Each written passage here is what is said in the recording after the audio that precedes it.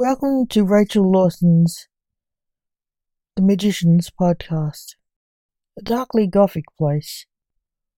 Without further ado, I bid you adieu. Magicians, the Book of Death. We are as puzzled as you are, said the King of Death to his uncle, the policeman in charge of the mysterious death of a priest in his church. Oh, not good. Thought you'd know what happened, said the uncle, Sergeant Reynard Alexander. He was a good man, by his records I saw, when I judged him in the afterlife, said the King of Death. Did he see his killer? Asked Reynard. No.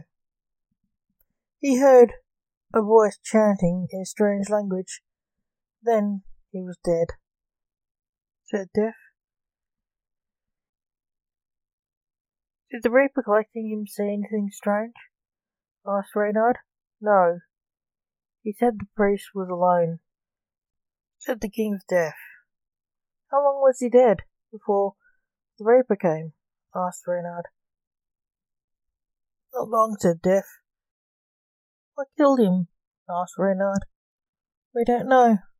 It seems like it may have been a dark enchantment, said Death. Oh, said Reynard. What sort of enchantment? We are reading up in the library on it, of enchantments, said Death.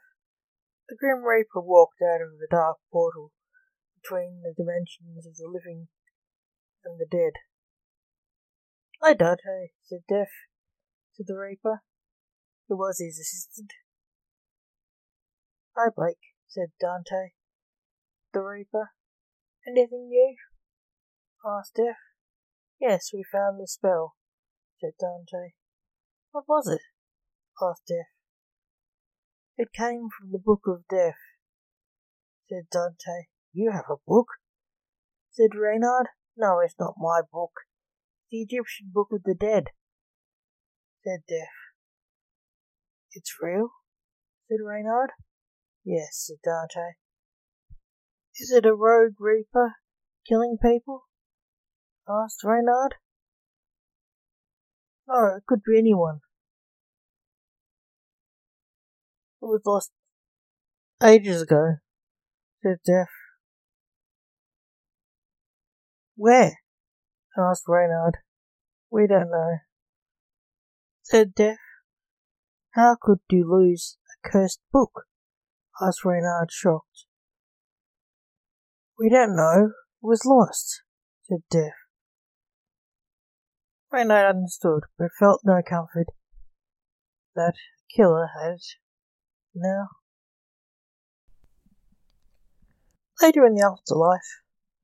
Good news, fate has told me to stop the killer of the priest who was killed with the Book of Death, said the necromancer, the son of the King of Death. You're boasting again, boy, said Death. I would have thought you would have liked the help, said the offended assassin of fate. He's just worried, said Dante. How do you know? Death asked. You're talking to yourself. I'm reading your mind, Dante said. Death, who was in human form, glared at Dante.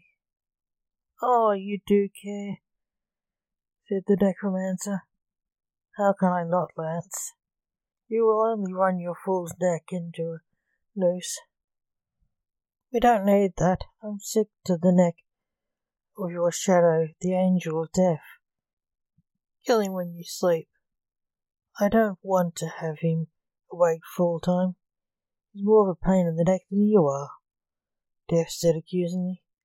The angel of death was the soul of the necromancer who came out of his body when he slept, and was worse a killer than Lance ever was. Lance had a conscience, the angel didn't. Lance looked awkward. Is there any way to stop the book working? Asked the frustrated Death. Yes, the Book of Life, said Dante. Where is it? Asked Lance. Lost, said the equally frustrated Dante. Where?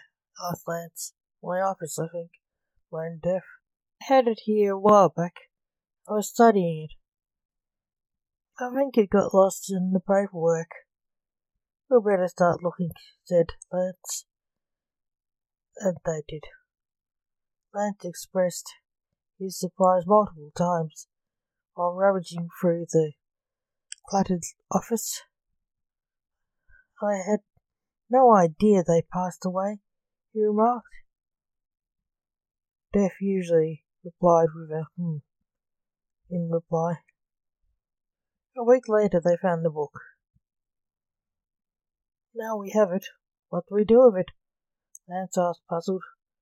We burn it, snapped Deaf sarcastically. Are you serious? Asked Lance. He's joking, said Dante, disgusted. We read it. It is a book. That's what you do with books, Deaf moaned. Yeah, said Lance, wondering what they needed to find in the book. Deaf sat at his desk. Can someone move some of the paperwork so I can see the book? Asked Deaf. Lance did something he knew would annoy his dad deliberately. He pushed the piles of neatly sorted paperwork all over the floor. Deaf was fuming. You can see the book now. Look at it, said Lance. He liked messing with people's minds. Did you have to make a mess, you psycho? Snapped back Deaf, the judge of the dead, who was livid. Lance was bored, messing with his dad, because he was too easy to get a rise from. He left, not out of fear of being sent to hell. He'd been there a few times. The Grim Reaper. He was blasé about hell. Later, while he was trying to hunt the priest's killer, he found a man following him. Hey, buddy, why are you following me? He demanded, materializing behind him. You are the necromancer, said the man. Yeah, I know that, said Lance. Why are you following me? A big black book from a tote bag. Anne began to read from the book. Why are you chanting? Lance said, and it struck him that his follower was the man he was hunting, and he was hunting him. Why can't I move? Asked the bewitched Lance. The man kept chanting. Lance felt himself dying. You don't want to kill me, said Lance, thinking about his dark killer soul being released on the world. The chanting continued. Stop, my soul is a monster, pleaded the scared Lance. Then he heard another voice chanting, a voice he knew. Dad, said Lance. Don't interrupt him, said Dante. Lance saw them now. Deaf was a magician in a black tux. In his hands was the now glowing Book of Life, which he was reading from. The man with the Book of Death and the King of Death chanted at each other for 5 minutes. When Lance was finally released,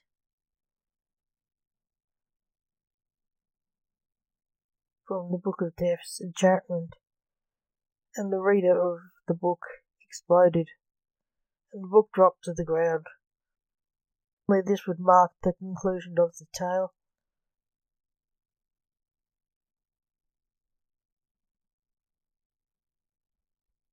However, being reapers, they assumed responsibility for the processing of the deceased gentleman's soul in the realm beyond. While he was being judged, they asked him a few questions. Why did you kill the priest? Asked Death. It turned out to be a difference in doctrine. That was the motive for the murder. And the book made the killer think he had been called to kill for God. He saw himself as an avenging angel of death, killing an enemy of God. He tried to kill Lance as he fought him a demon. The deluded killer was an Egyptian language scholar. He found the book in an old occult bookshop he'd entered on a whim. He found out what it was when he tested it on a fly, which died. Then he tried it on the priest. As his punishment, the killer was sent to hell. Thank you for listening. Remember, the magicians will return. So, keep an eye on this site if you like the stories and poetry. Without further ado, I bid you adieu. Till next time.